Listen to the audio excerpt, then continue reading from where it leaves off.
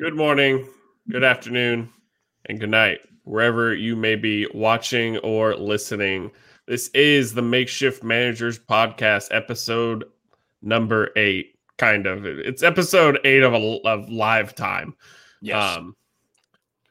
Now I can only think about is Tony Romo going lime time. And redacted. We don't own any rights to that.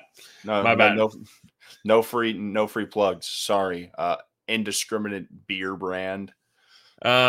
Disclaimer: Devin plays Week 18 fantasy football playoffs. Disclaimer: it's fine. It's not fine. It's cool. I got to the podium in 5 out of my 6 leagues.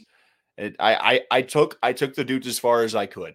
That's how I'm going to put it down there. I assembled my teams. I said, you guys are doing great. Keep it up. And they said, man, I don't like this extra week. And I was like, to be fair, you've never done this before. So it's not. To be fair, Mike McCarthy loves Week 18. Mike McCarthy's a dirty liar. And if he's out there, you're on the list.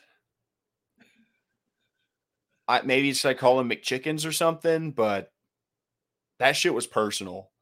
All the reporting I saw, ESPN, if you're listening to this, the ESPN Fantasy app hoed me like astronomically. Everyone's like, yeah, Dak's going to play like a series or 2, maybe a quarter. And it's like, well, if that's happening, I can't start him in a championship matchup. And yeah, it takes freezing cold takes, picks that it didn't age well. It's, these things happen. My man throws for 300 yards and 5 touchdowns in 3 quarters. Retroactively speaking, start your studs, my friends. I got cute knowledgeably, but I still got burned. So just start your studs, even if they're on a pitch count, because pitch counts don't exist, especially in Texas. Everything's bigger, I guess. But speaking of starting your studs, do we have a stud deal for you? Oh, there we go. Here we go. Boom, boom, boom, boom. Starting your studs, it's the Lawnmower 4.0. Yes, it is.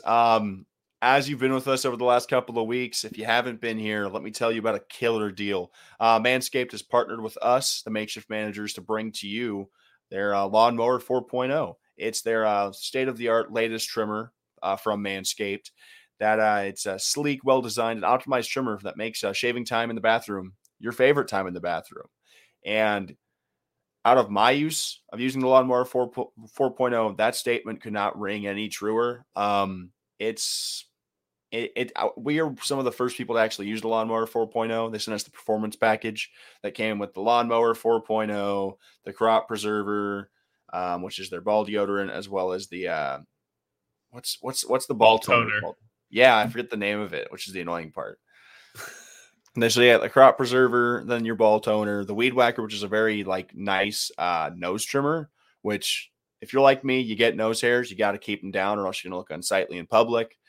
But the Lawnmower 4.0, they've engineered it to be the ultimate groin and body trimmer by focusing on intelligent functionality and an incredibly comfortable grooming experience.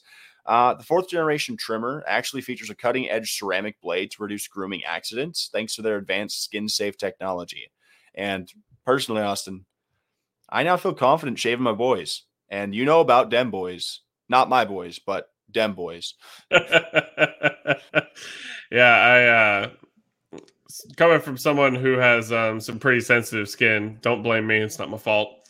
The Lawnmower 4.0 is pretty great. It has an LED light. And I don't know about you. And I'm talking about you. I like to see what I'm doing. Seeing is believing.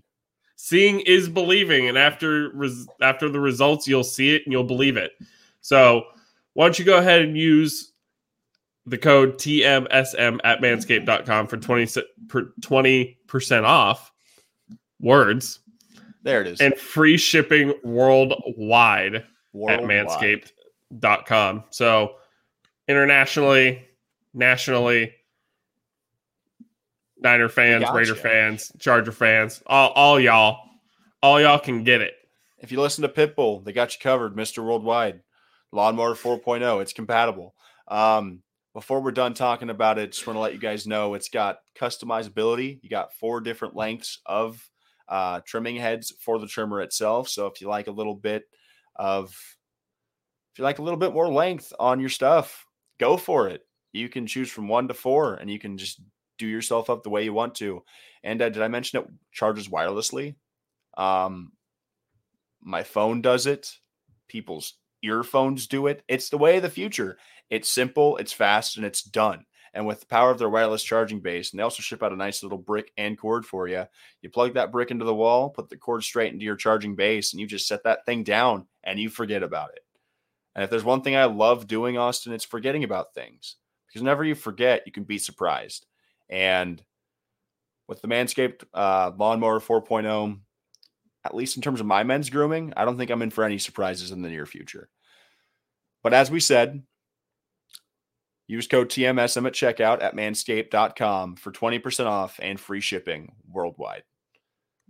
But speaking of worldwide, Austin, this is a crazy weekend, and there's going to be ramifications throughout the world. Like, the gambling landscape of football is forever just changed. We'll get through a boring Saturday of football. The Chiefs beat the Broncos. It was kind of boring. Melvin on Melvin crime. Melvin Ingram killed Melvin Gordon. The Broncos were in the game up until that point until Melvin Ingram said, "I'll see you later. I'm going to go score 6." Drew Lock looked like Sam Darnold from weeks 1 through 3. Yeah, I mean, 12 for 24, 162, 4 rushes for 35 yards, and 2 touchdowns, 2 legs, 2 touchdowns. Drew Lock's got it all. I think he caught the defense a little bit off guard. He didn't play terrible. He didn't play he played to set the bar very low. He played better than Drew Lock. The thing is, Drew Lock this season operated upon the law of twos. I'm pretty sure he started 2 games. I'm pretty sure he scored 2 touchdowns. And if I'm correct, yeah, just the law of 2. He's got 2 arms. He's got 2 arms, legs. 2 legs, 2 eyes. You know, it's Drew Lock. He's the 2-man. And he's number 2 on the depth chart for a reason. The Broncos fired Vic Fangio. Hey, you know the rest. He's out of town. Sucks for him. We know the rest of that song.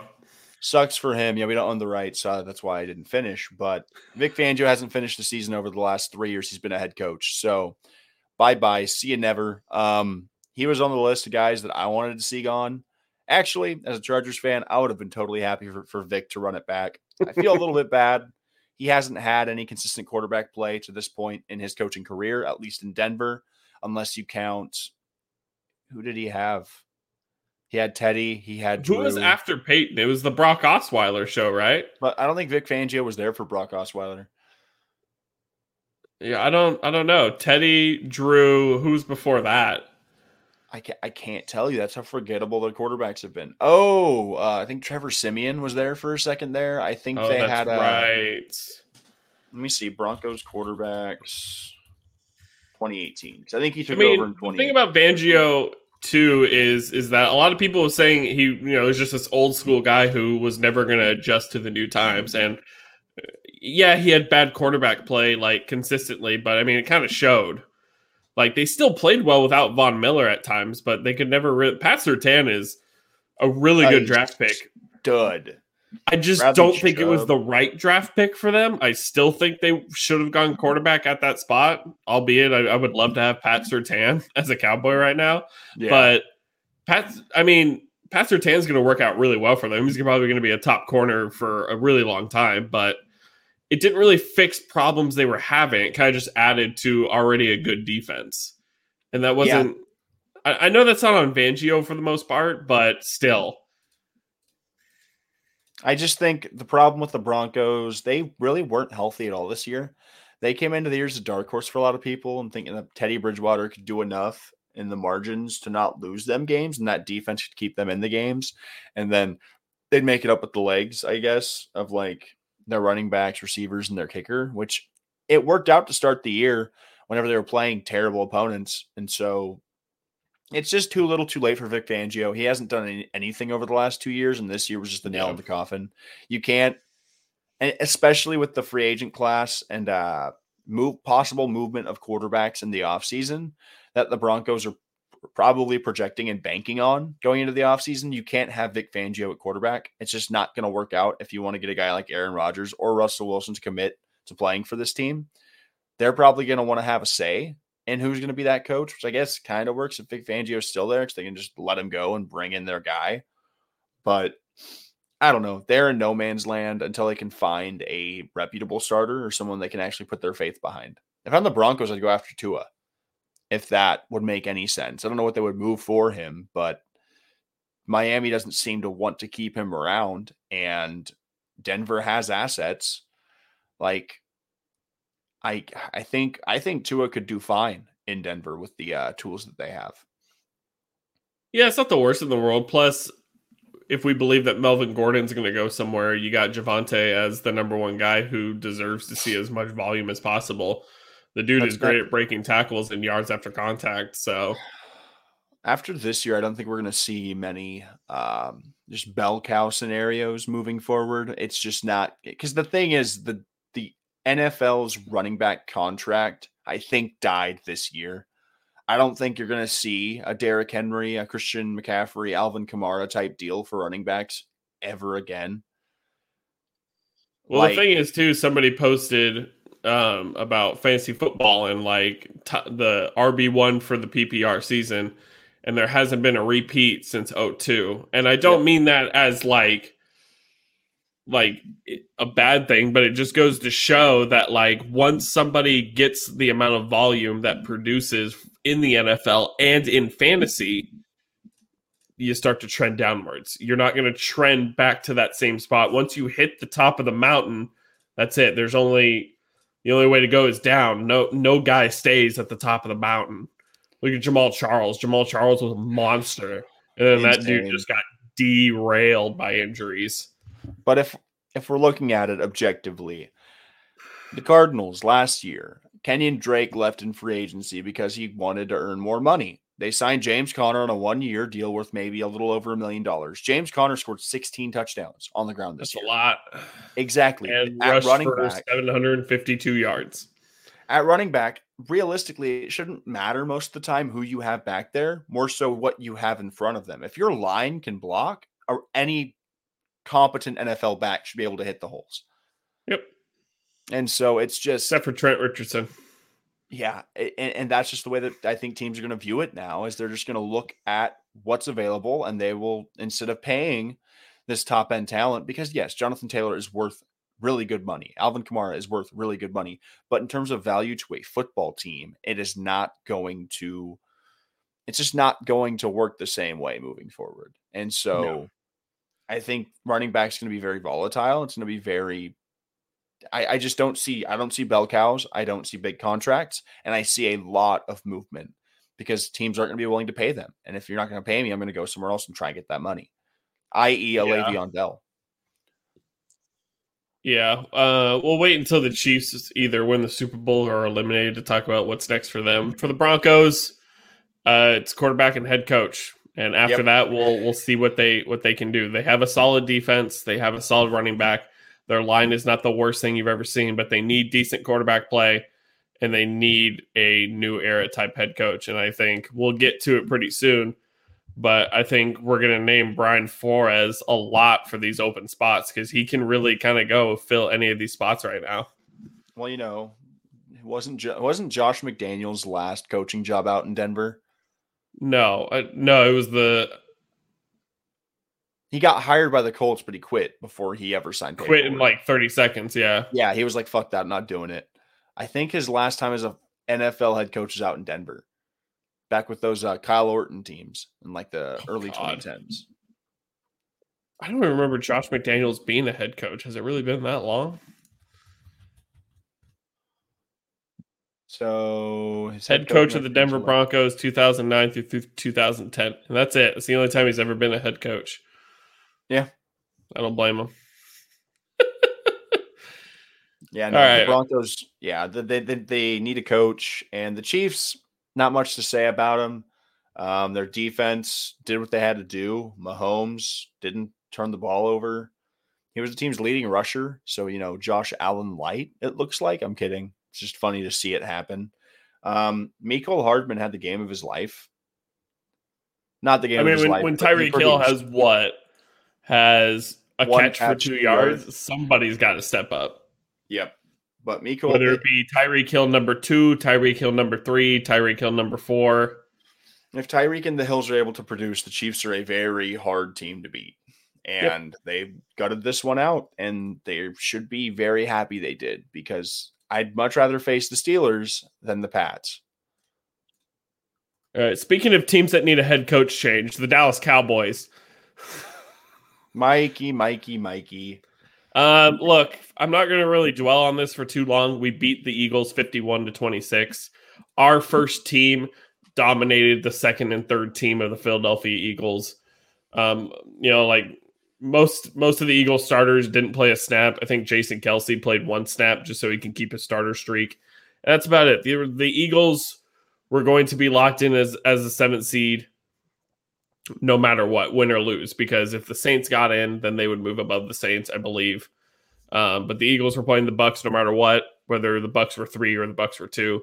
There was no reason for the Eagles to play this game at all. It didn't really mean anything. Dallas sweeps the division, whatever, completely expected. Woo!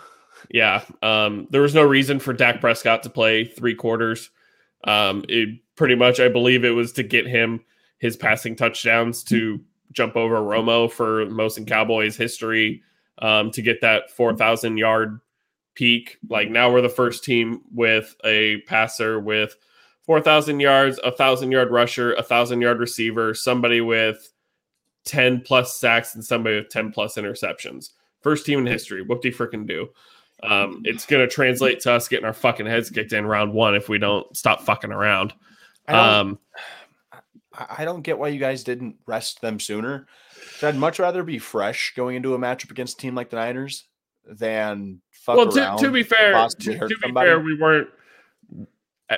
It was very expected us to play the Cardinals, but still, we needed to be rested regardless. There was no reason for the Cowboys starters to play 3 quarters, maybe 2. Maybe you could argue 2, because for some reason our defense looked real suspect against the 2 team of the Eagles. Like, Kenny Gainwell was running all over us, and we'll get to the playoffs later on in the show, but if that's going to translate into the Niners and Eli Mitchell, we're going to get our fucking heads kicked in. Like, it wasn't a good look.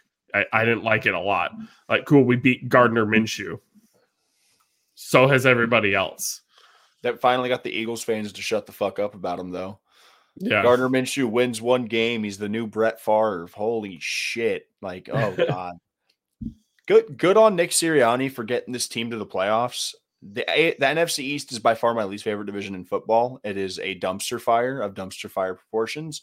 But the Eagles had a winning record. They're 9-8 on the year.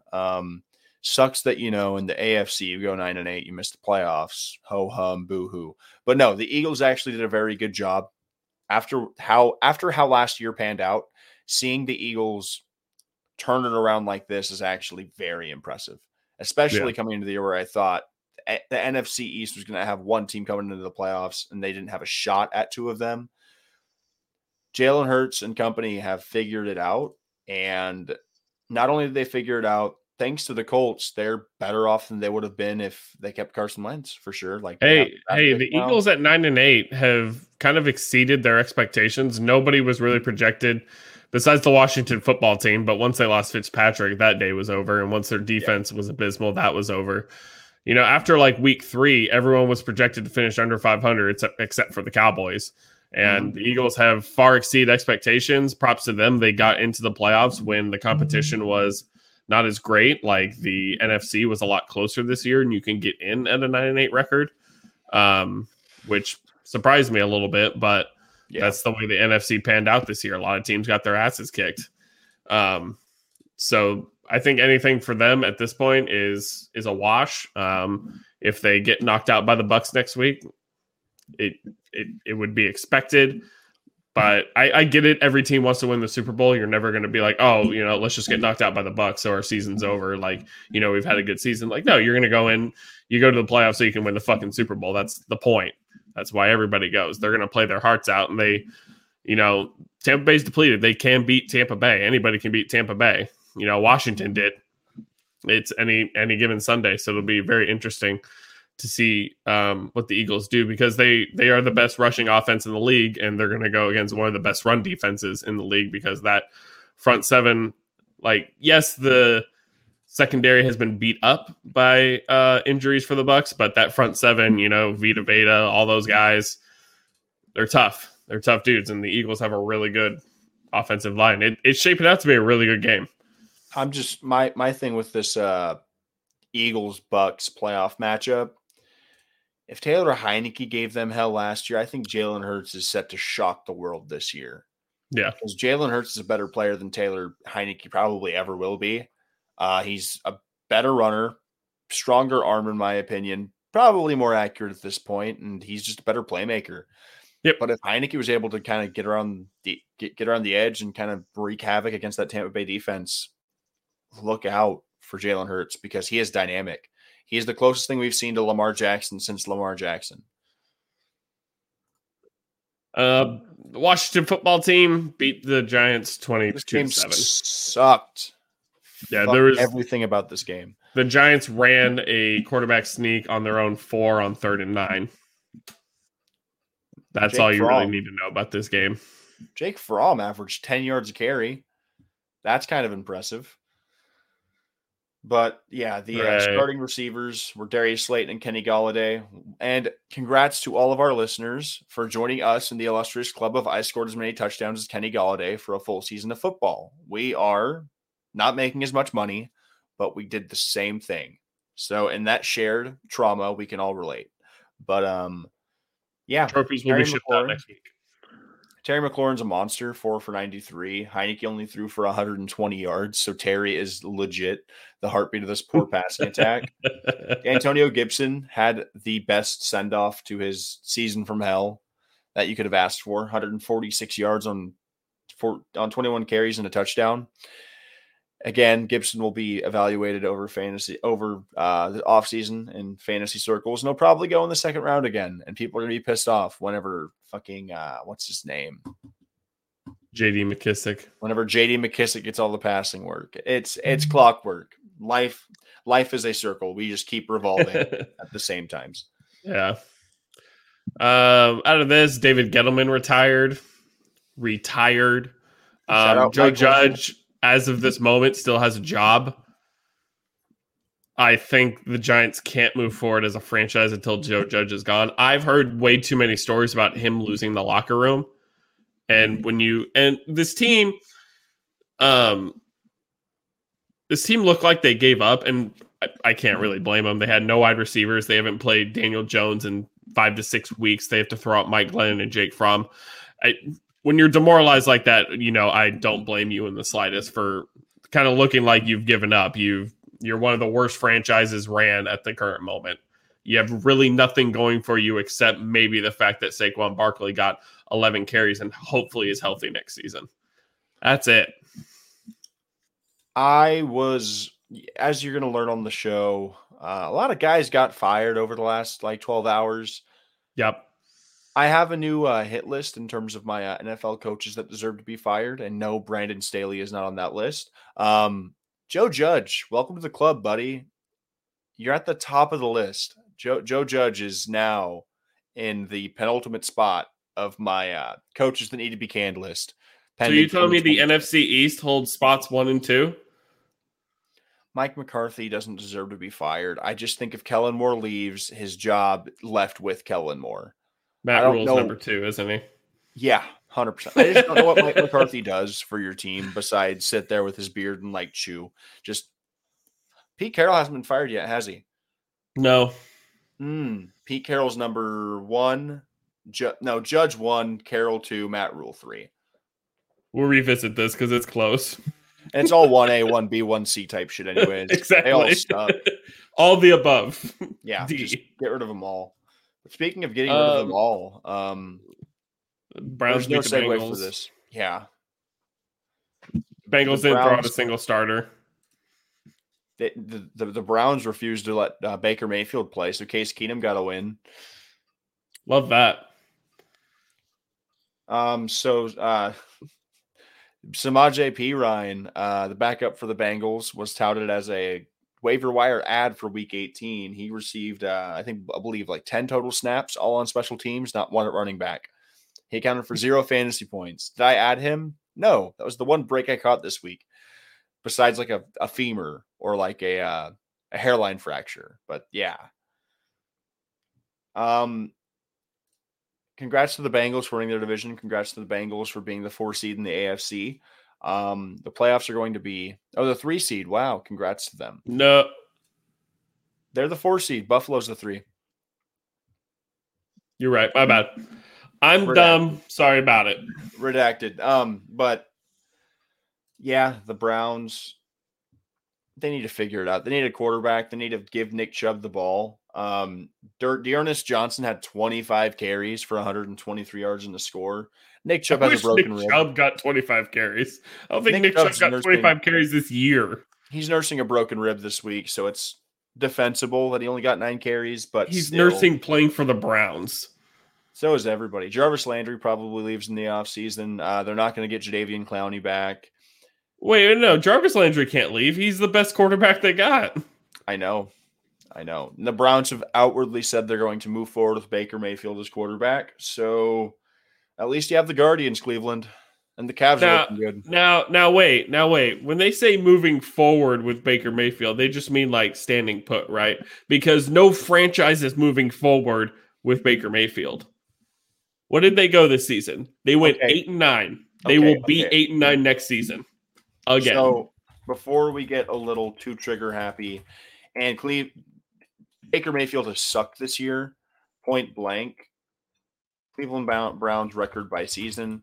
We need to remember how bad it was before Baker showed up, because he was drafted in 2018. So 2017, 2018, they went 0-16. 2018, 2019, they went 7-8-1. The year before, in 2016 and 17, the Browns went 1-15. And then we look at 2015, 2016. They also went 3-13. So over a 3-year stretch, the Browns won 4 games. Since Baker has been the quarterback, and he wasn't even the quarterback for the entirety of that 2018, 2019 season. So let's see. So pulling it up, Browns, Lions. Baker Mayfield is starting this year. Okay. So since he has been on the team, they went 7-8. So that's 7 wins. So 7 wins, and they got 6 wins. And you add another 11 last year. Yeah, it's a downgrade this year, but compared to where they were at before Baker came to town, you can't just boot the guy. You can't. Watch me. You have to see it through until something else presents itself. Like, that's the problem. There's not a solution. Yeah, there's nowhere to go. Baker's all they have, and until that's any different, he's gonna get paid. He's gonna stay on the Browns. And honestly, he's earned his money to a certain extent. He has helped this team improve every year besides this year.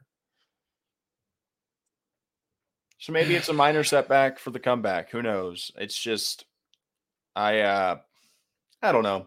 I've been really hard on Baker. He was not good this year by any stretch of the imagination, but he just had a down year. But the thing is, if this continues into the next year, then there's a big problem.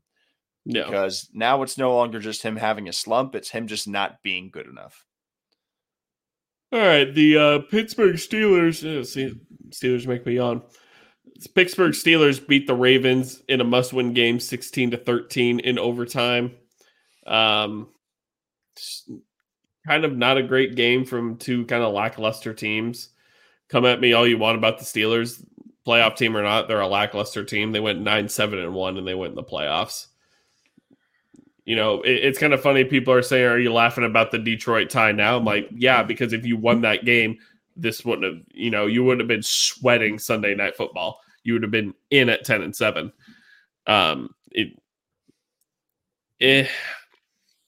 Cool. Ben won his last game against a team he's been successful against for a really long time. But Ben's final game is going to be him getting his head kicked in at Arrowhead Stadium. This is he had a cool send-off in Pittsburgh, the way they beat the Browns. This is a decent send-off to end his final regular season game. But the memory needs to stop right there.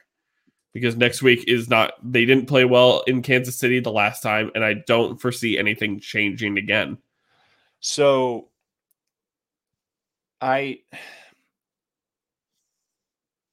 there are 3 certainties in the AFC North: death, taxes, and Mike Tomlin. As much as I hate the Steelers, I will give Mike Tomlin his flowers. There were points in this year where I was like, there's no way they make it above 500. And they definitively were above 500 this year. There's no ifs, ands, or buts about it. Mike Tomlin got the job done. I do not like Ben Roethlisberger. Najee Harris had a crazy amount of usage this year and was arguably one of the best rookies out in football. They got it done, as frustrating as to say that. This game against the Ravens is more so just the final scene in Old Yeller for this Ravens unit. Pittsburgh took them behind the woodshed and put the bullet between their eyes. This Ravens team has been hanging on since week 10. And that's what Lamar hasn't lost in a row. Lamar hadn't practiced in he hadn't played in 8 weeks. Damn near. Lamar has been out for a majority of the year. The fact that they are 8-9 whenever it's all said and done is a testament to John Harbaugh. But this was the season from hell for the Ravens, and the fact that they lost by 3 to their biggest rival is just salt in the wounds. Congrats to Is it a testament to John Harbaugh because he went 8-9 with so many injuries, or is it a testament to John Harbaugh because he went for 2 twice and lost? Yeah, this team could have been freaking 10-6. Or not 10 if those 7. 2-pointers get made, they're a playoff team. Yeah, they're a 10-7 team. If we're basing teams and their success upon things that could have happened, the Chargers go what? Oh yeah. Moving on. Moving on. Dan Campbell, here's your flowers, buddy. Man, the man pulled out insane tricks. Tom Kennedy had a pass for 75 yards and a touchdown. So I'm pretty sure Tom Kennedy had the longest passing touchdown of the day. That's cool. I'd like to believe so, yeah. This game, Jordan Love threw a touchdown, which, in the eyes of Packers fans everywhere, is probably a plus. But then he threw 2 picks. It's week 18. It's the first time this has ever happened. The Packers aren't playing for anything besides keeping their dudes fresh, because they're going to be going into a 2-week absence. Or, it would have been a 2 weeks absence if they didn't let any of their starters run this week. You don't run them the entire game. It would be stupid and just negligent of Matt LaFleur to do that. You risk injury. You risk ruining the previous 18 weeks of work for one more win. They're the top seed in the NFC. That was never in question. This Detroit team never gave up, and they really ruined any chance they had at the first overall pick. Congrats to Jacksonville, even though they almost fucked themselves over in the draft pick order. Detroit, it's a destination that I think people are going to keep an eye on moving forward with how these guys play for Dan Campbell. You can't give Coach of the Year to a 3-13 team, but Dan Campbell has had an effect on the Detroit Lions that I did not see or foresee whenever the season started. But I like Dan Campbell a lot. I think 3-13 is 3-13-1 is not the worst thing in the world. Given what he has. Yeah. They have the number 2 pick now, and we'll see what they do with it. That's great. The number 2 pick is probably the best pick in this draft, in my opinion, because you have Thibodeau at probably 1, but if somebody wants to reach for a guy like Hutchinson on the defensive end, you could just literally you don't have to worry about the choice. You're gonna get a good quality player. There's 2 really solid guys, and you take the one that doesn't get picked. Exactly. You don't have a choice, essentially. You have to. It's like whenever the Chargers took Herbert. It's like Tua and Herbert were kind of paired together in that draft. And the Dolphins said, give me Tua. And it was like, we will gladly take Herbert. We love him. He is amazing. He's overachieved by every stretch of the imagination. Amon-Ra St. Brown. I drafted him in a couple leagues in fantasy, ended up dropping him because he wasn't producing immediately, which was dumb on my part. But he has arrived, and he should be a cornerstone of this Lions passing attack moving forward. He is a very talented player, and he's good. He was good in college. He produced in college, and he showed over the back half of the year that he can produce at the NFL level. It'll be interesting to see where he slots in if they add talent in the offseason, whether it be through the draft or free agency. Because I think a guy like a Mike Williams or Michael Gallup, Detroit will pay a receiver to come. Jared Goff has been able to produce winning seasons with talent around him. So if they want to stick with Goff, they are going to add talent around him as the team improves. But St. Brown, whether he be your slot receiver or even one of your perimeter guys, is projecting to be pretty damn good for some years to follow. All right. It's time to shit on the Colts. Nah. You know the rest. I'm not going to do it. The ghost of Urban Meyer lives, and apparently he hates horseshoes. He found a horseshoe in his burger at Applebee's one time, and it's been all downhill since then. Look, we talked about poorly ran franchises in terms of the Giants. And at least the Giants are bad. We know they're bad, and they're going to continue to be bad, and they're going to get high draft picks. The Colts are probably in one of the worst spots they could be in right now. They do not have a first-round pick now. They are not in the playoffs. They lost to the worst team in the league for the sixth straight year. They've lost in Jacksonville. They lost to Jacksonville week 1 last season, and that was Jacksonville's only win. Jonathan Taylor got stuffed all day long. 15 carries for, I guess maybe not all day long, but there were some big runs that got stuffed. 15 carries for 77 yards. And Carson Wentz fucking sucks. It's more complicated than just saying Carson Wentz sucks. Carson Wentz is broken. This Colts team, Frank Reich, I'm not going to call for his head, but he is a key contributor to Carson Wentz being moved to the Colts. Frank Reich was the quarterback's coach on that Eagles team that won in 2018 or 2019. 2019, the Eagles team that won the Super Bowl against Brady, the Nick Foles Philly special, Dreams and Nightmares, Meek Mill, whatever you want to call it. That was the team of destiny. And he was the quarterback coach there, and he loves Carson Wentz. And you can feel about Carson Wentz however you want as a person. I'm not going to judge that. But as a quarterback, he has been a direct downgrade upon what Phillip Rivers was last year at 40 years old. Frank Reich has gone through 3 quarterbacks in 3 seasons as the head coach of the Colts, and he's probably going to have to go through 4 more before he finds who his guy's going to be. Because if Carson Wentz cannot figure out what his career is going to be, the Colts are not going to be a playoff contender. Jonathan Taylor had a year unlike any other back this year, and it just wasn't enough.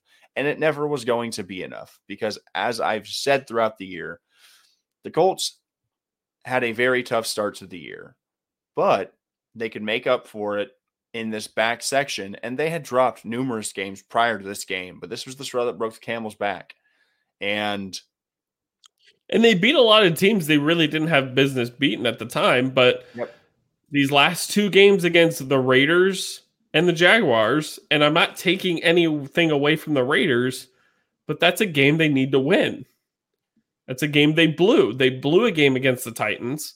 They blew a game against the Raiders. They didn't show up in Jacksonville. Who else? Let's see. Let's just look at their losses. So beginning of the season, we talked about it in our preview. Their schedule was hard as hell. They lost to the Seahawks. Seahawks were bad later on, but at the time they were an extremely healthy team. They lost to the Rams by 3. Okay. Yep. Makes sense. They lost to the Titans in Tennessee. Okay. Makes sense. They come out, beat the Dolphins. They lose to the Ravens in overtime. They demolished the Texans. They beat the Niners. They blow that game against Tennessee. That's probably the first big game you have a problem with. Then they beat the Jets. They beat the Jags. They beat the Bills. They blew that game against the Bucs. I don't care what anybody says. They had that game in hand against the Buccaneers and kind of threw that one away. Go out, blow out the Texans, beat the Patriots, beat the Cardinals, and then it's the Raiders and the Jaguars. And if you win any of those 4 games, you were in.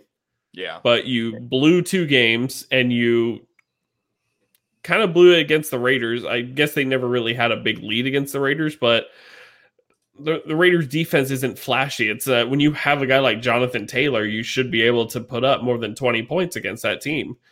And you put up 11 points against the Jacksonville Jaguars. The Colts are so one-dimensional. It's a dimension. The thing is, it'd be one thing if the Colts could only throw the ball. You can get really creative in how you approach that. Their one dimension is running the ball, and there's only so many ways you can feed Jonathan Taylor the rock. You can do stretches, you can do dives, you can do play action. It gets really stale really fast, and the Jaguars said, fuck it, Carson Wentz has to beat us. A cool thing for the Jaguars is Trevor Lawrence looked like the first overall pick for one of the first times this year. He looked really good. Great to see. He looked really, really good. And really, really nice story coming out this week. The leading rusher for the Jags this year was Raquel Armstead, who actually missed all of last year due to a bout with COVID-19. So seeing him back on the field, because he hadn't played all this year. He got signed to their active roster after James Robinson went out for the year. Yeah, so Raquel Armstead being back in the NFL field is a really great feel-good moment. Marvin Jones had his best game as a Jaguar. It was just nice to see that they banded together for their interim coach, and it sucks for the Colts, but, told you so. They didn't underperform to start the year because they had very, very tough opponents, but they gave up games again. They should have beat the Ravens. They had a pretty big lead on them. They didn't commit to Jonathan Taylor against the Bucs, and it cost them. Raiders game, this game, and there's many more instances where the Colts just didn't finish out games, and it cost them. It was funny because somebody, I don't know their ad or anything like that, but somebody commented on one of our tweets and was like, I got to count on Jacksonville to beat the Colts. And I'm like, well, they haven't won there since 2014. And they, came back with, yeah, but it's the Jaguars. I was like, yeah, but football doesn't really make a whole lot of sense now, does it? I went back to that and that person deleted their tweets. So it just goes to show, like, I wasn't going to pull receipts on this dude, but you got to understand that football doesn't really make a whole lot of sense sometimes. This shit happens all the time. Yeah. The Jets and the Texans upset the number one seed in the AFC East at one point in the season. It's just football, man. It's fucking wild. Yep. It's unpredictable, and it's fun to watch. But speaking of unpredictable and fun to watch. Well, and real quick, Trevor Lawrence had a really good play. It was like a botch snap over his head, pick it up on the run, throw it to the back of the end zone. Jones, yep. Was it Marvin Jones? I couldn't remember if it was Jones or Treadwell, but man, like a play like that is like, damn, dude. This dude is going to be special. He just needs help. Yep. He has that it factor. Speaking of not having the it factor, Mike Zimmer and Matt Nagy, you're out of here. Pack the bags. You're going somewhere that's not Chicago and not Minnesota. Oh, this is like a weight off of my chest over the last 7 weeks. Nagy, Zimmer, and both of their GMs are out. Ryan Pace and Rich Spielman. Unnamed Minnesota GM. No, yeah. This has been a burden on my being for the last 7 weeks of just when the fuck do they fire these dudes? And it finally happened. So shout out the ownership groups out in Chicago and Minnesota. Kirk Cousins capped off his best year as a quarterback to date with 3 touchdowns and 250 yards. So good for him. No playoffs for you, but he had a really good year according to his standards. Andy Dalton, congrats on finishing a year as the starting quarterback. David Montgomery, I wish he would have scored a touchdown. Darnell Mooney, thank you for producing on my bench in fantasy. Dalvin Cook, stay healthy. Justin Jefferson, you're that dude. KJ Osborne, don't know how he only had 1 reception. The game went how I thought it would. The Vikings are the better team. No one thought differently. Justin Fields is not out there. There's no upside for the Bears unit whenever Justin Fields is not playing. And back to the drawing board. New head coach and new GMs. It'll be interesting to see where some of the players on these teams are come next year. Because Justin Fields is the starter, but I don't know what Minnesota's doing with Kirk Cousins. Yeah, in the end for me, if Mike Zimmer is supposed to be this great defensive mind, your defense fucked you over all year.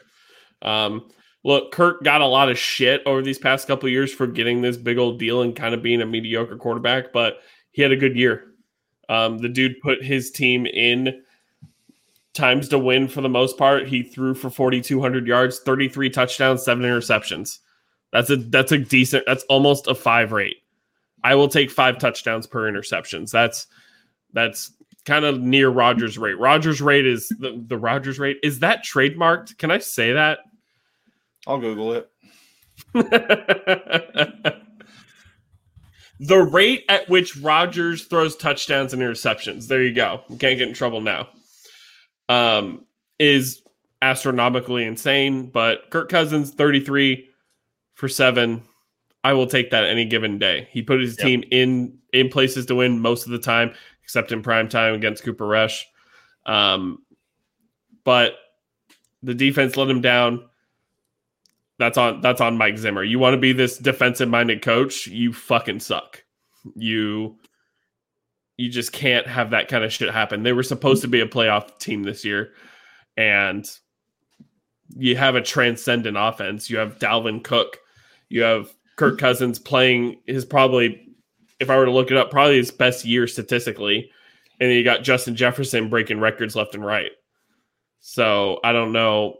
Even without Adam Thielen, KJ Osborne didn't have a terrible time.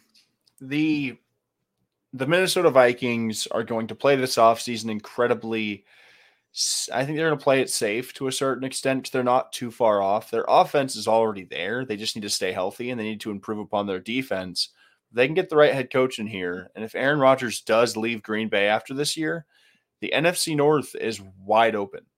Yep. And so Chicago, congrats on getting Justin Fields. He should pan out. I think he will be pretty good for you guys moving forward. But speaking of stuff panning out, Davis Mills almost did it again, Austin.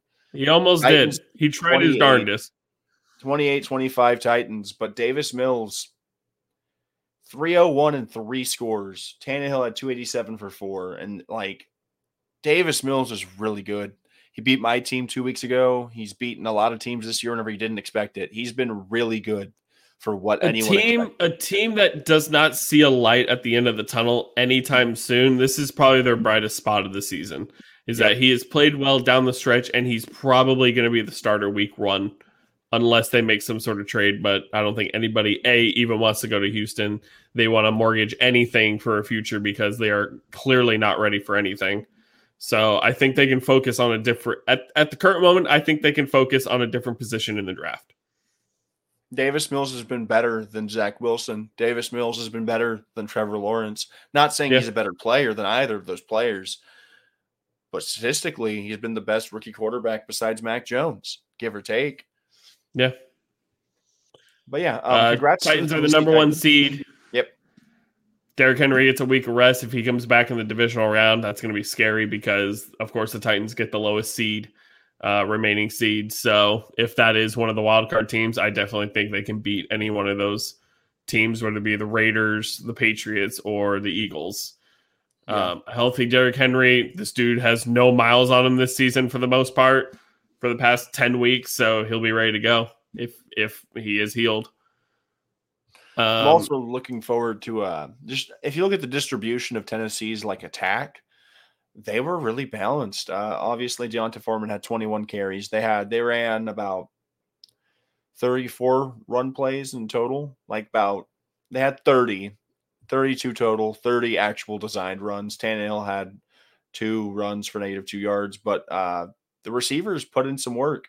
Westbrook with a touchdown, A.J. Brown with a touchdown, Julio with a touchdown, and Firkser caught a touchdown. Julio Jones' first touchdown of the season, baby. Some things never change. Some things never change. The Titans are looking really good. Mike Vrabel should be coach of the year. What he did this season 100%. With what little he had to work with for most of the year is commendable, to say the least. He's been the best coach, either the top seed in the AFC, which is, in my opinion, a more competitively inclined conference than the NFC, just based upon the talent. I will say this. There are plenty of other coaches who have a say in this. The AFC and the NFC have been a dogfight all season. It's probably one of the most wide open playoff brackets I've ever seen in my lifetime. For outside of 2 or 3 matchups that seem definitive, they still might not be definitive, and it's wide open this year. But Mike Vrabel literally lost the heartbeat of his offense. He had to put up with Ryan Tannehill having some really bad fucking games against Houston and the Jets. But they came out. They won when they needed to. They are the number 1 seed. Mike Vrabel has done enough, in my eyes, to take that award away from anybody else. The only other person I would even give votes to is Matt LaFleur, but he's not going to get it because he's been here. He's gone 13-3, 13-4 the last 3 years. If he was going to win the award, he would have won it 3 years ago or last year. It's just and not a whole lot has changed for the Packers. It's not like they had to fight through adversity. They still had their two-headed running back tandem for most of the year. They've had Rodgers miss one game, and he still has Devontae Adams. They improved on defense. It sucks that he doesn't get the award recognition because he's already been great. Yep, but that's just kind of the way it crumbles sometimes. No, yeah, he's a great head coach. That's fine, but it's just not going to get him the award. Yeah, Matt suffers from the fact that his quarterback's Aaron Rodgers. It's partially the reason why Bruce Arians probably won't get much discussion in Coach of the Year as well, because he coached his team to the same record that the Packers have. But if you look at the Packers and the Bucs, they have a lot of help. They have a lot of top-end talent on offense and defense. The Titans had one of the worst defenses in football last year and turned it around this year thanks to the help of like Bud Dupree and whoever the else is over on that side. And they drafted not JC Horn. Caleb Farley, round 1. He's been gone. He's out for the year. But Caleb Farley is probably talented as shit. But the problem when he was drafted was injury problems. And they drafted a top-end corner and didn't get him this season. And the thing with the Titans as well is just he did more with less. This Titans team is the best case scenario for what basically if you put the Ravens in the AFC South and the Titans in the AFC North, I think the records are the same for both franchises. You just switch them. So if the Titans go to the AFC North, they finish 8-9. Ravens go to the AFC South, they finish probably 12-5.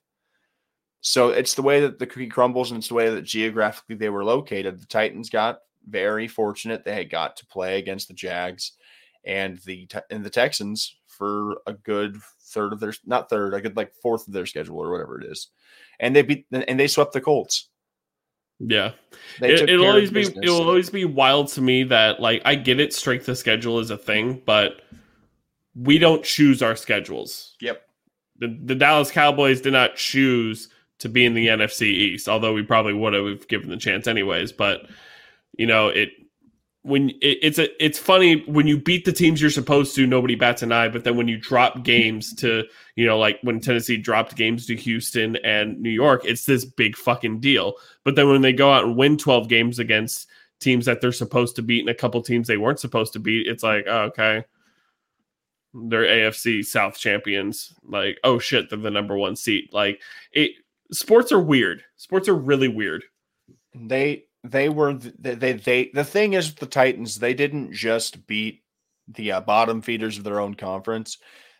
They beat the Chiefs. They beat the Bills. This is a team that even with all of the deficiencies they've suffered, whether it be through injury or just lack of player availability, Mike Vrabel has pushed every button correctly. He earned the 1 seed. They beat the Chiefs and they beat the Bills. I don't know if they played the Bengals, but they have beaten everybody that technically could have an argument to be better than they are. They're the one seed that made the most sense to me if somebody had to pull it out, because they have been around. The thing is, don't give me the excuse of they beat the Chiefs when the Chiefs were bad. That's not a thing. Teams go through bad stretches all the time. Don't tell me they were bad. I hear that all the time, that the Cowboys, the only good team they beat were the Patriots, but the Patriots weren't good at the time. Well, the Patriots are a fucking playoff team. So obviously they were good. We were pretty good.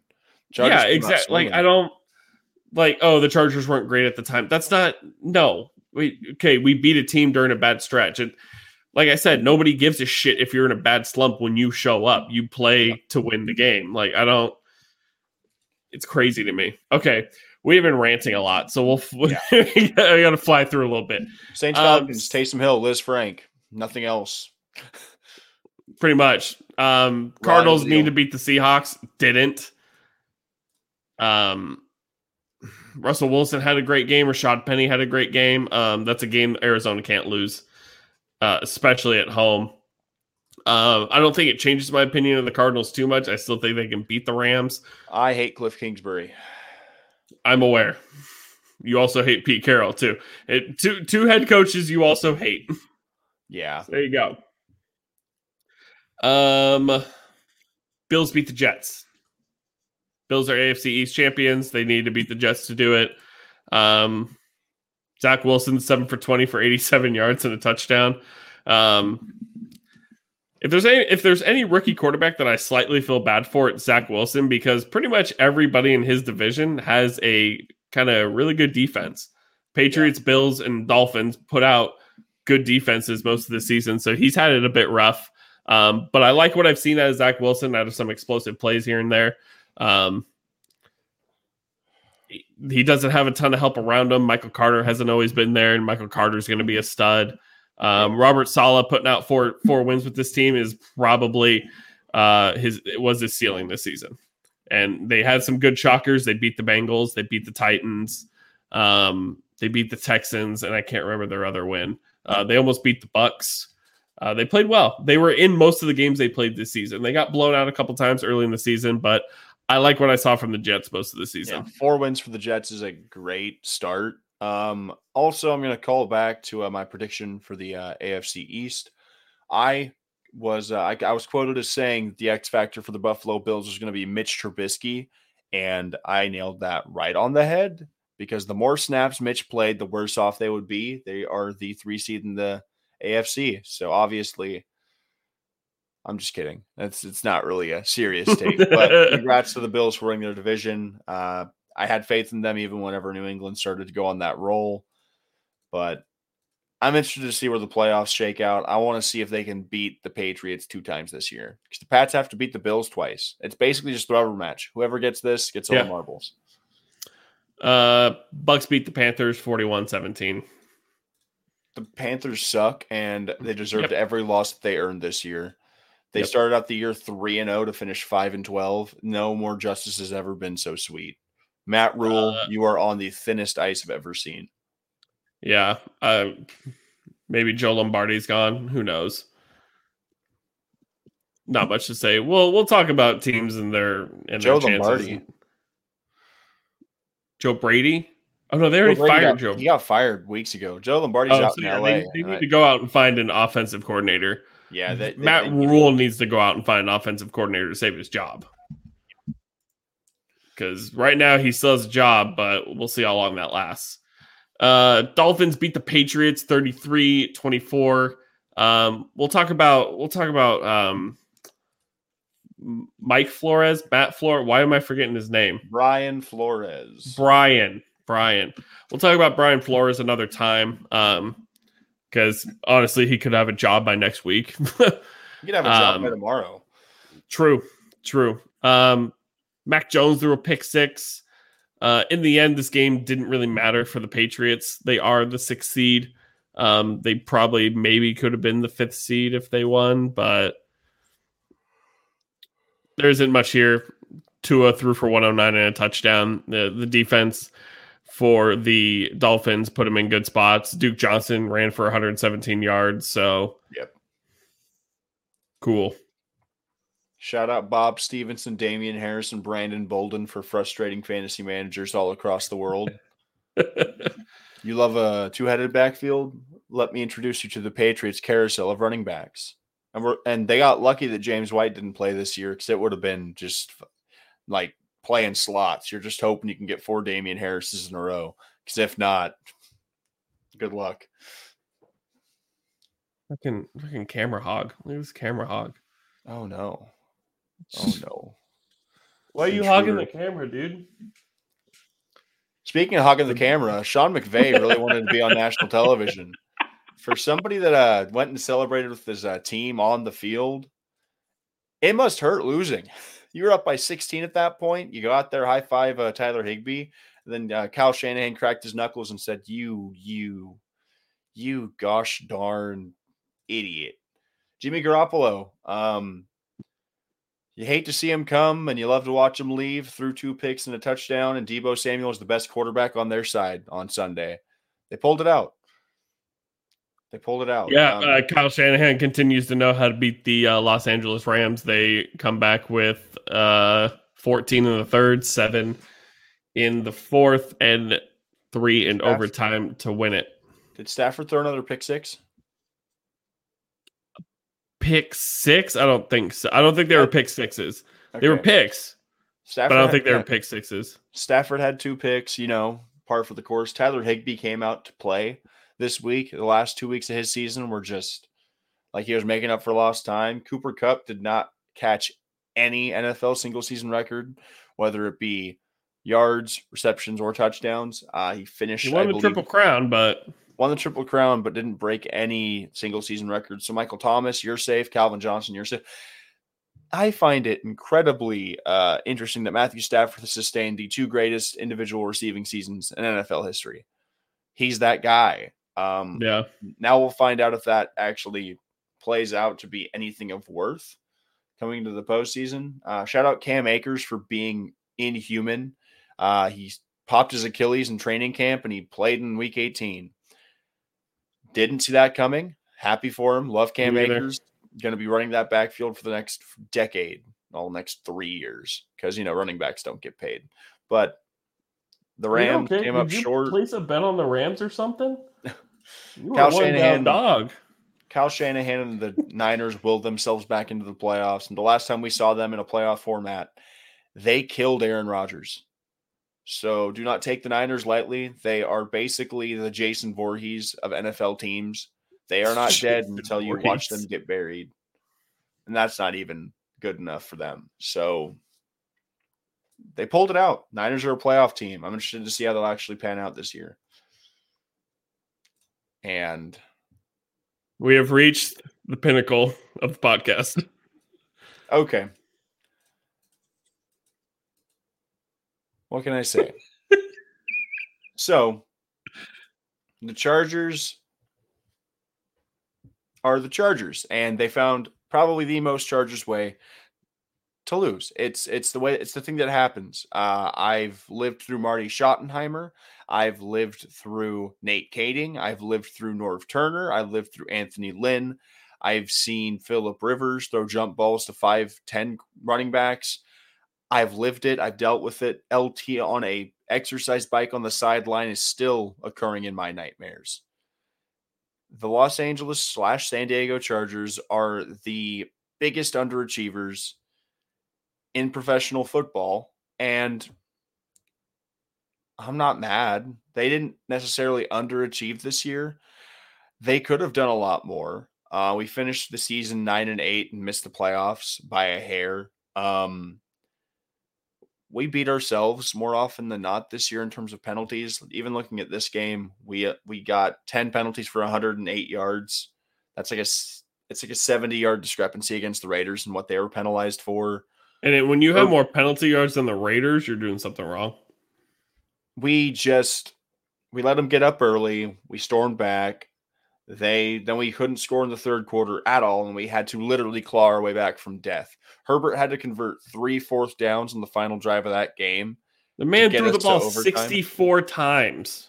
I didn't see that number. Dear, I love Justin Herbert. None of this is his fault. Justin Herbert. The thing is, if this were any other year as a Chargers fan and I had like a 40-year-old Phillip Rivers, yeah, I'd feel a certain way about us not making the playoffs. Justin Herbert's going to be 24, 25 after this season. He's going to be 24 next year. So Justin Herbert's going to be 24 years old next year, going into his third year as an NFL quarterback with the second-year head coach. This year, I told everybody, Austin included, I expected the Chargers to be a wild card caliber playoff team, probably having to win 10 games to make it in. And I was correct. Yeah. We were this close to making it. And genuinely, it shouldn't have been that close in the Raiders game because we should have beat the Chiefs in LA. We could have beat the Raiders this game. They won the coin toss, which obviously didn't matter. It came to field goals. But I think if the Chargers get the ball to start overtime, I feel like we could have scored a touchdown with how momentum had gone. We also should have beat the Cowboys, in my opinion. We got some really bad luck there. The Micah Parsons, welcome to the NFL. Your first sack is a joke. That happened. Little shift. We blew that lead to KC. We lost to the Texans. There are like 4 or 5 games across this season where the Chargers just let teams off the hook. And in doing that, we failed to realize we let ourselves on the hook. Well, let's see. Let's just quickly go through. You beat Washington week 1. We almost got hoed out of that game. You lost to the Cowboys week 2. Very close game. But yeah, you almost got hoed out of that Washington game. You go into Arrowhead. You beat the Chiefs 30-24. Mm-hmm. You beat the Raiders. You beat the Chargers. Or you beat the Browns. You get annihilated by the Ravens. Never shut up for that game. You dropped a close one to the Patriots. Yep. You beat the Eagles. You drop one to the Vikings. Beat the Steelers. Got beat up by the Broncos. Yep.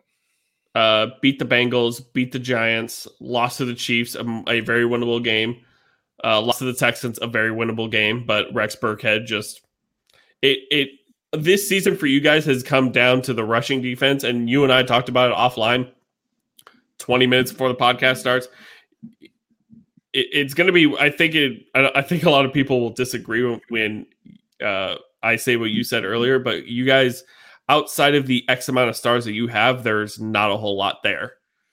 Yeah. This Chargers roster, while we have one of the most star-studded teams in football in terms of top-end talent, like household name guys, Keenan Allen, Austin Eckler, we got Corey Linsley at center, Justin Herbert, obviously, Derwin James, Joey Bosa.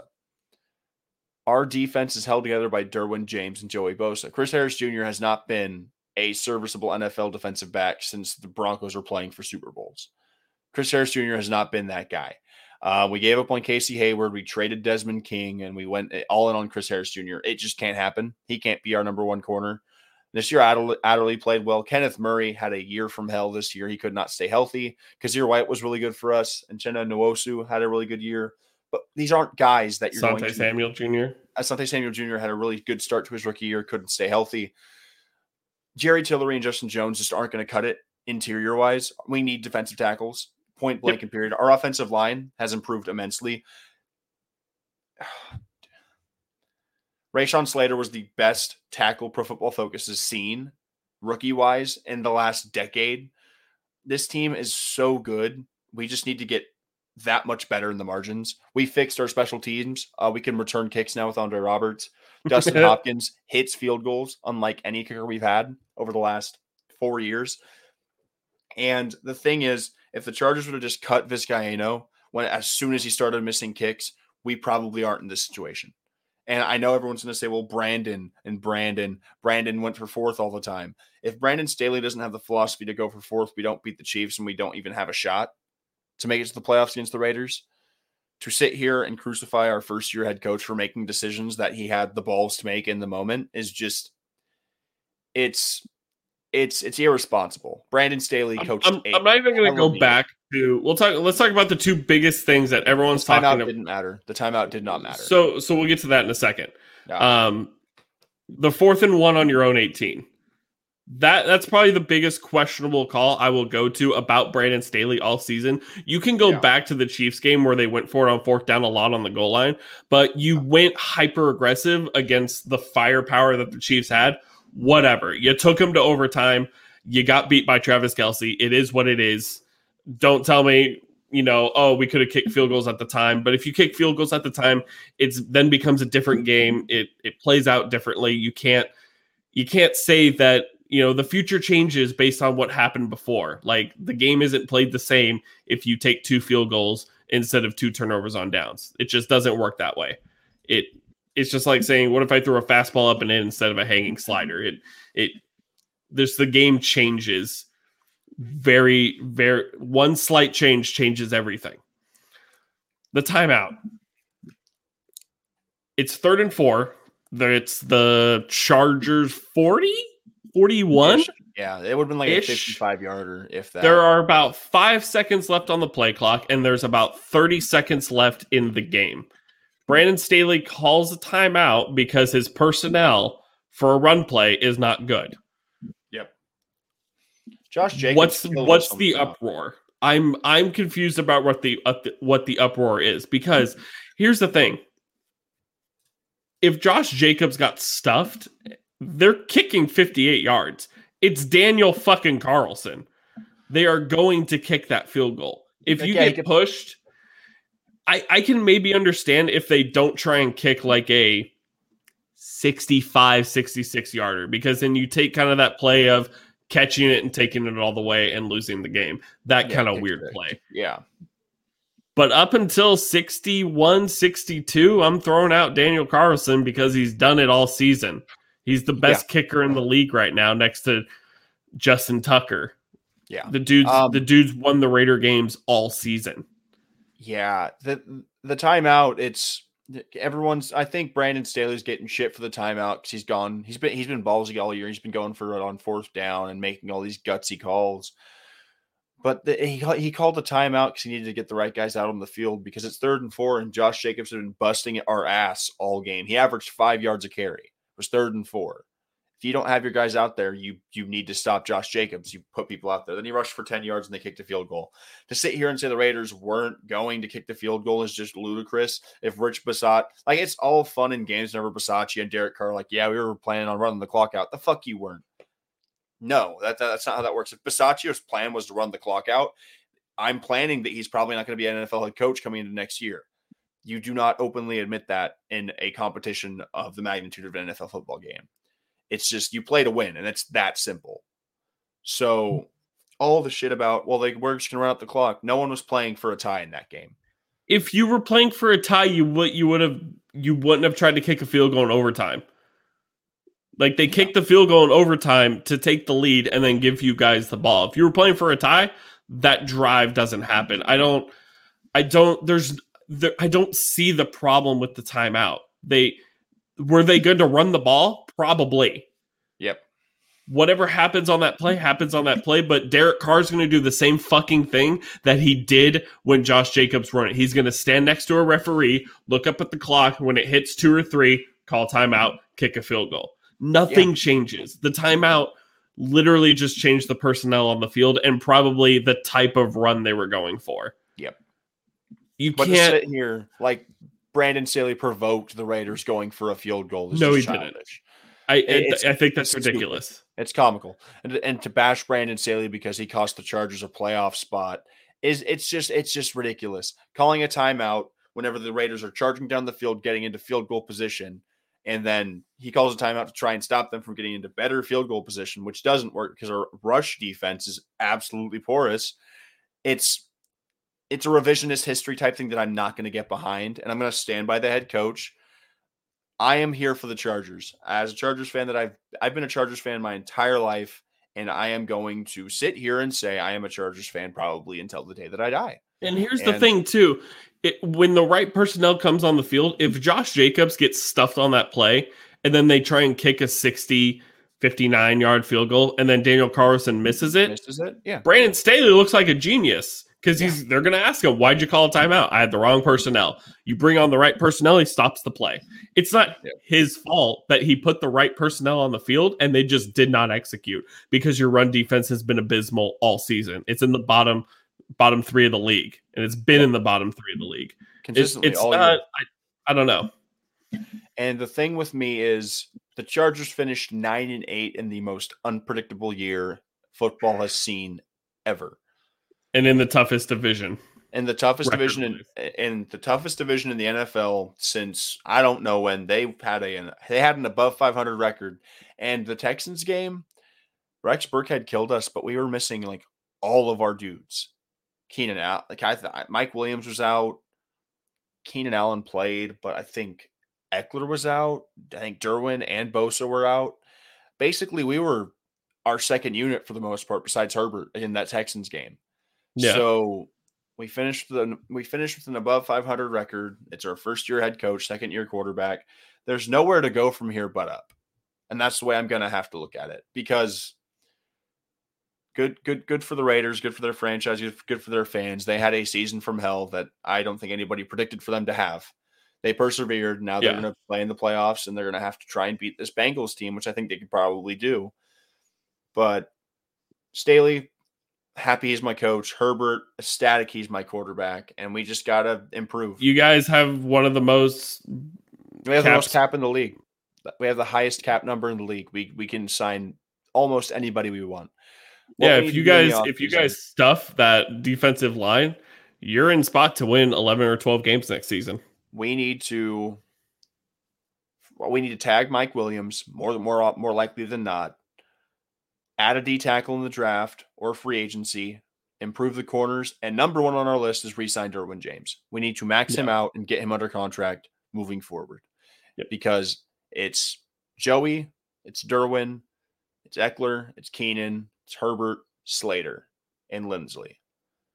If we can just fill the holes around them with competent to above average NFL players, the top end talent, as long as there's depth around them, should be good enough to not only win the AFC West, but push for Super Bowls. Because KC, their whole window of their rookie quarterback deal and maxing out these other aspects of the game is gone. They're going to have to get more creative and get a little bit more lax in other areas. The Chargers need to pounce on the opportunity that they've been given with this rookie deal that Herbert has. Because whenever we have to start paying him big money, there is no easy way to improve the other spots. So we had to pay Dak Prescott $40 million. You're paying Herbert close to the same. 100%. He'll make more. That's the way the NFL works. The cap goes up and the salaries go up, but it's still going to be a bigger percentage, regardless of how you cut it. So hopefully the offseason we improve. We'll be talking about it as the year progresses. But all in all, it was a positive year for the Chargers. Terrible way for it to end, but I'm proud of the guys. Yep. All right. Let's get into the playoffs real quick before we head out. Everyone can go watch the national championship tonight as there is no Monday Night Football, and we will get ready for the playoffs on Saturday. I can watch Alabama kick Georgia's teeth in. Kidding. You can. You can indeed. You're not kidding. Georgia's got some studs. Their defense is scary. But, yeah, Bryce Young is a problem. All right.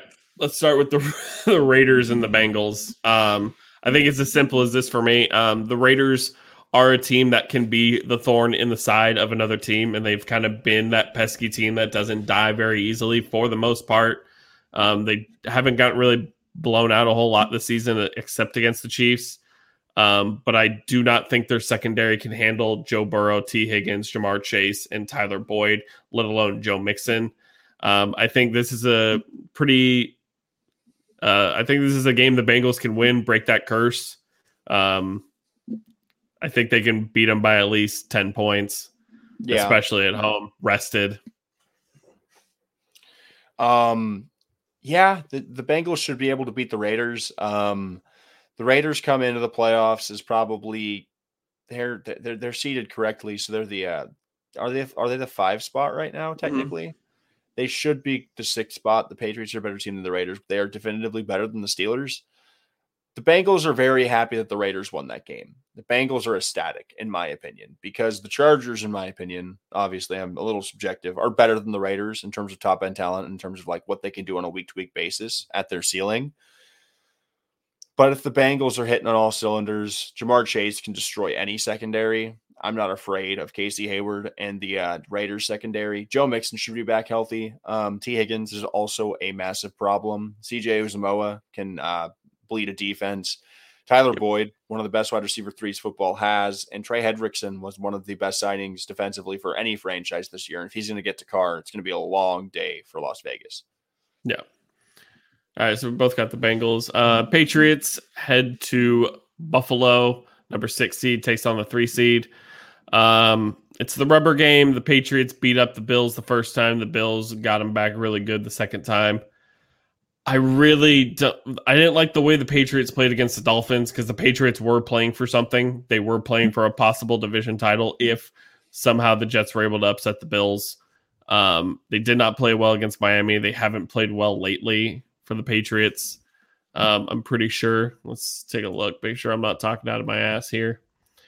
Oh, that's right. They put up 50 on the Jags. I forgot about that. But then they lost to the Bills. They lost to the Colts. So outside of absolutely annihilating the Jacksonville Jaguars, they haven't played well their last 3 games.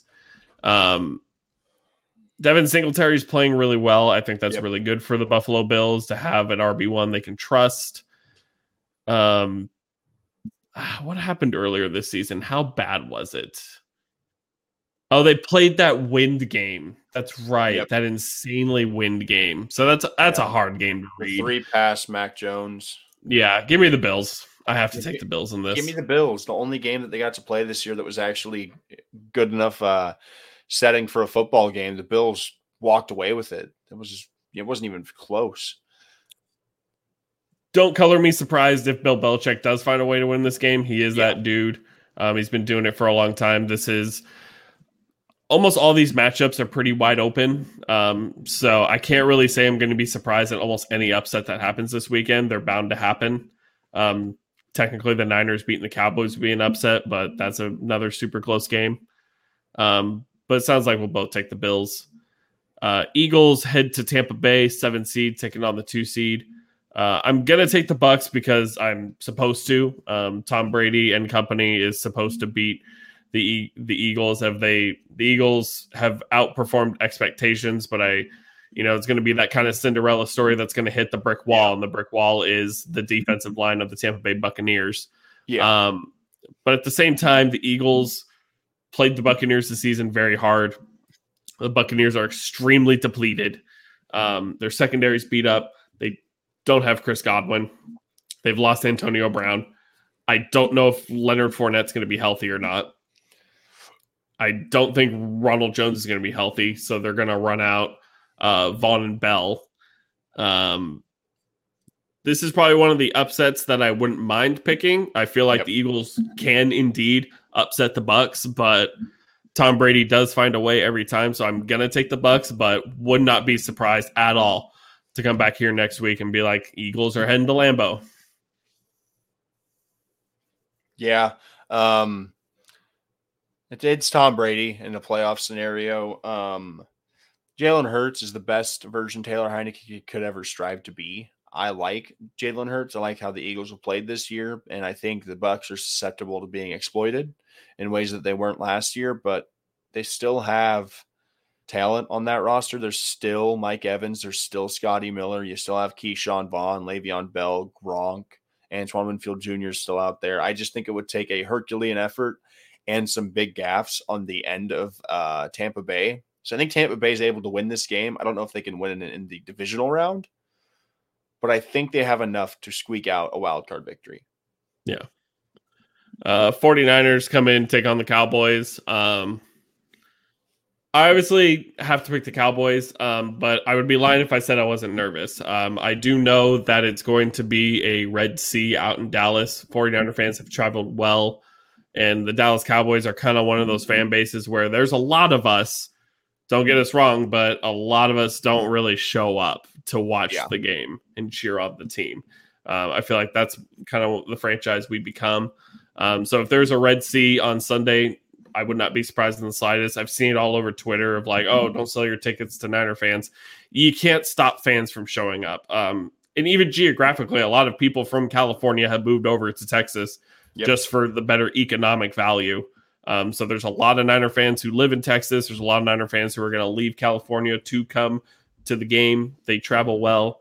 My biggest fear in this game is that we did not look good against containing Kenny Gainwell. Granted, we were down our biggest playmaker in Micah Parsons. The Eagles throw out usually a top 5 line, even though they were throwing out the B team. They have usually a pretty good line most of the time.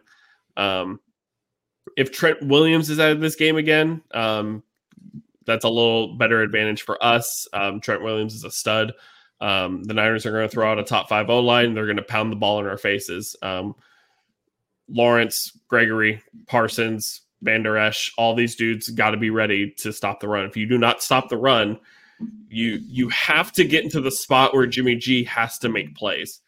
And Jimmy G doesn't make a ton of plays. They are a very yards after catch type of team. They always have been. They have the playmakers to do it in Ayuk, Debo, Kittle. These guys catch the ball with 5 yards and take it 80. They're just that good. Our defense has been great most of the season. It's been a little lackluster lately.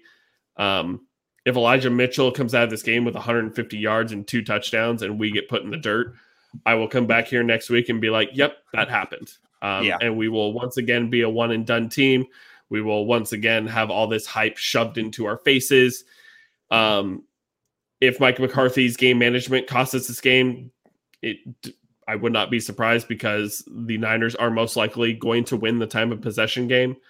The thing that gives me the most confidence going into this game is that the Niners secondary has been suspect throughout the season. Matt Stafford has kind of been up and down these last couple of weeks, even against the Ravens. He was kind of up and down. So those picks, that kind of stuff. Matthew Stafford has left a little to be desired lately. Dak has to be right. We have to hit Cooper and CeeDee Lamb in the stomach. We got to get Schultz out in the flat and on the good tight end screen. Schultz has been really great for us. We have to rush the ball more than 50 yards this game with Zeke Elliott and Tony Pollard. And there you go. We have to not penalize ourselves out of this game. We have a really bad habit of doing that. If our DBs don't turn their head around, the game will be over super quick, especially when you're trying to cover Deebo Samuel. Because they're going to throw to him a lot. They're going to run the ball to him a lot. It's going to be a tough game for us to win. To be fair, we were never going to face the Eagles. So facing the Cardinals or the Niners was going to be a tough ask. I would have loved to face the Saints. I felt like we could have easily handled them. But we were centered to face one of the NFC West teams. All those teams coming in the playoffs are tough-ass teams. It's going to be a tough ask for us to win. But I have to stand here by my team and be like, we can win. We've had a decent pass rush, which I haven't seen in my fucking lifetime. Yeah. I've seen Aaron Rodgers have like 7 seconds to throw the ball every single time, and he's torched us for years. So we got to force Jimmy to try and do the same thing, and we already know he can't for the most part. So we'll see what happens. Yeah, I couldn't have said it better myself. Your team is your team, and I think the Niners can pull this one out. I'm not going to pick them out of respect for you as a person. I'm going to pick the Cowboys in this wild card matchup. Their offense is really high octane. Their defense is overachieved all year. Jimmy Garoppolo is prone to make mistakes, but Kyle Shanahan is a better coach than Mike McCarthy, in my opinion, for all the flaws that he has. Whenever teams are this closely compacted, I think the coach kind of plays out. It's opposite of that Bill Belichick, Sean McDermott thing. I think the teams are a little bit more spread apart in terms of talent. I think Josh Allen's a far better quarterback than what you're going to get out of Mac Jones. I think Josh Allen could be the trump card in that matchup. I don't think Dak necessarily will be the trump card in a matchup against the Niners because their rush offense is their bread and butter. And their offensive line is so dominant. Yeah, it wouldn't surprise me if it comes down to a point. Look, we can't show up in the fourth quarter. We have to show up in the first quarter and stay there the entire game. We've had bad habits of showing up late, and this is not a team you can show up late against because they are going to eat the fuck out of the clock. And they are damn good at it. The thing with them, too, is Nick Bosa is unlike probably any edge you've seen in your division all year, besides Chase Young. And Chase Young, you maybe played once this year due to injury.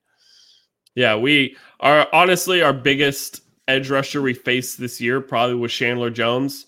And Chandler Jones was in the backfield a decent amount of times. We held him a little bit. But yeah, we're going to need to – I hope Tyron Smith is healthy. I love seeing Tyron Smith out there and doing what he do.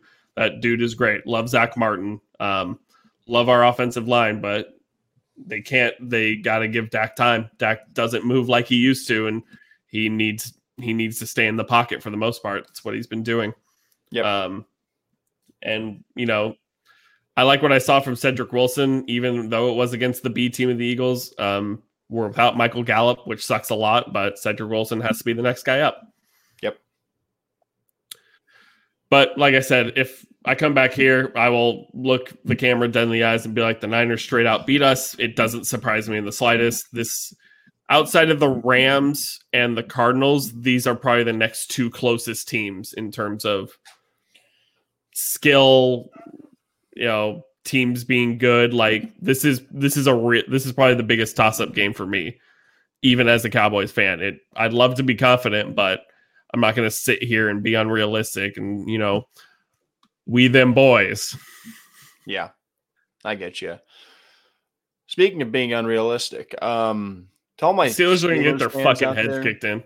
The Chiefs are like a league above you guys. Ben's arm is shot. And if you're wanting to get into a shootout with any team in the playoffs, Kansas City is not that team. TJ Watt's going to get to Mahomes a little bit, I'm sure. The Chiefs' offensive line has improved over the year. Minkah Fitzpatrick can't cover Tyreek and Travis Kelce at the same time. This is not in the cards. Chiefs are going to win this game, and if they don't, I'll be laughing. But I'll see it when I believe it. Chiefs are going to win this game. No, nothing else to it. Yep. Yeah, not much to say about it. It wasn't close the first time. Don't think it's going to be close the second time. Yep. Cardinals take on the Rams. The Rams, if they had won, they would have moved into the 2 slot and they would have been playing the Eagles. No, they would have been playing the Saints. Saints. Yep. The Saints. They'd be taking the 7 seed. I don't like this for the Rams at all. I really don't. Not ideal. It's not ideal. This is about the other toss-up game. The two NFC matchups are almost all the NFC matchups are toss-up games because of the way Tampa Bay looks and how the Eagles have played lately. I'm going to pick the Cardinals. I just like the Cardinals better. Cooper Kupp is great, offensive player of the year, but Matt Stafford is prone to mistakes. He hasn't done it in the playoffs before. We haven't seen it from him. James Conner is playing out of his mind. Kyler Murray is healthy at the back end of a year for once. Sean McVay is a better coach than Cliff Kingsbury, but the Cardinals did it early in the season. I think they can do it again. It's another rubber matchup. I don't think they can. I'm picking the Rams for a multitude of reasons. The paramount one being I hate Cliff Kingsbury and I can't see him succeed. No, Aaron Donald is one of the single most significant defensive forces football's ever seen. The Cardinals are going to get J.J. Watt back for how many snaps? I really don't care. My big thing is DeAndre Hopkins is not suiting up for the Cardinals this weekend or probably any weekend for the rest of this year. DeAndre Hopkins was a huge part of this offense, and I think DeAndre Hopkins not being on the field creates a huge problem for this Cardinals passing attack. Jalen Ramsey can shut down anybody on this offense, DeAndre Hopkins included. So they're going to have to get really creative on how they're going to move that ball downfield. If Jalen Ramsey doesn't have to stick onto somebody, he's just going to beg Kyler Murray to try and beat him. And I think McVay understands how much this game probably means to the Rams. They've given up their entire future for this 2 to 3 year window that they are now in. And if you're one and done first year into that, questions have to start coming about what you can do moving forward. This game is because Von Miller's gone, right? Von Miller's just this year. Yeah, Von Miller leaves after this year. Odell's not getting re-signed. Robert Woods may never be the same player again. You'll be having Cooper Kupp, Van Jefferson, Cam Akers off of the Achilles. I think Sonny Michel has a year left on his deal, and you still have Darrell Henderson. But this year's probably the best it's going to get, unless they can get some buyout dudes down the line. Yeah, there's not much of the future left to mortgage, so there's not much left because you kind of got Odell for free. Yep. You got lucky in terms of that, of being able to replace Robert Woods. You got Von Miller. You have Aaron Donald and Jalen Ramsey. Jalen Ramsey made a big play against the Niners that should have sealed the game, but they couldn't capitalize on it.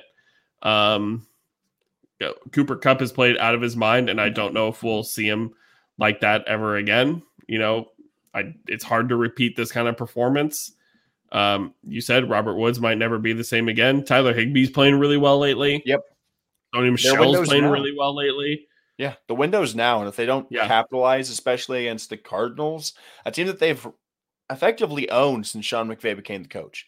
Yeah. Like, the Cardinals can be next up, but if the Rams let them beat them now, I don't think they can come back from it. I think whatever window they had is now half shut because the NFC is only going to get better. Kyler's only going to get better. Dallas is only going to improve. Tampa Bay, and while Brady's still there, will be getting better year in and year out.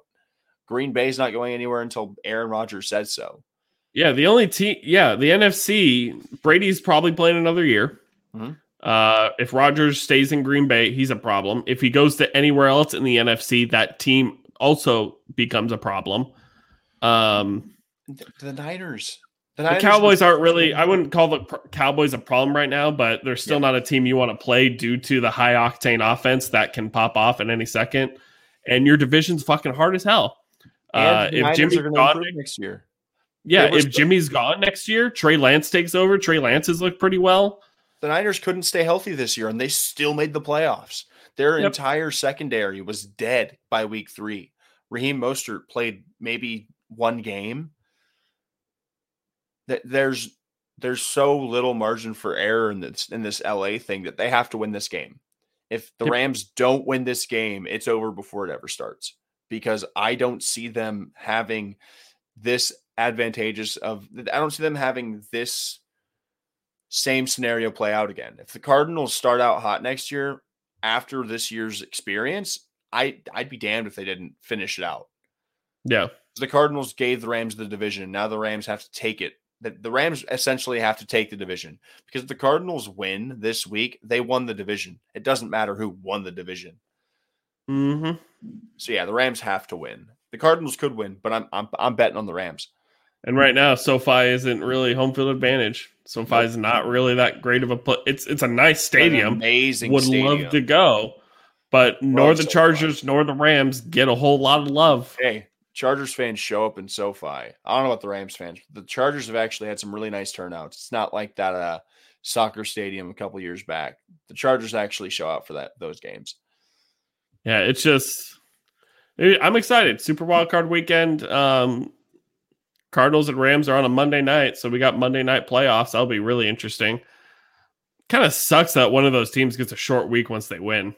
Yep. And you might have to play the Packers. Jeez. Ooh, yeah, not ideal. Yeah. It's gonna be hell. It's gonna be a wild weekend. It is called Super Wild Card Weekend for a reason. It's gonna be super. It's gonna be wild, and cards don't exist. It's all the Cardinals, but we throw flags, not cards. I don't have to stress about anything football related for the next 12 months. So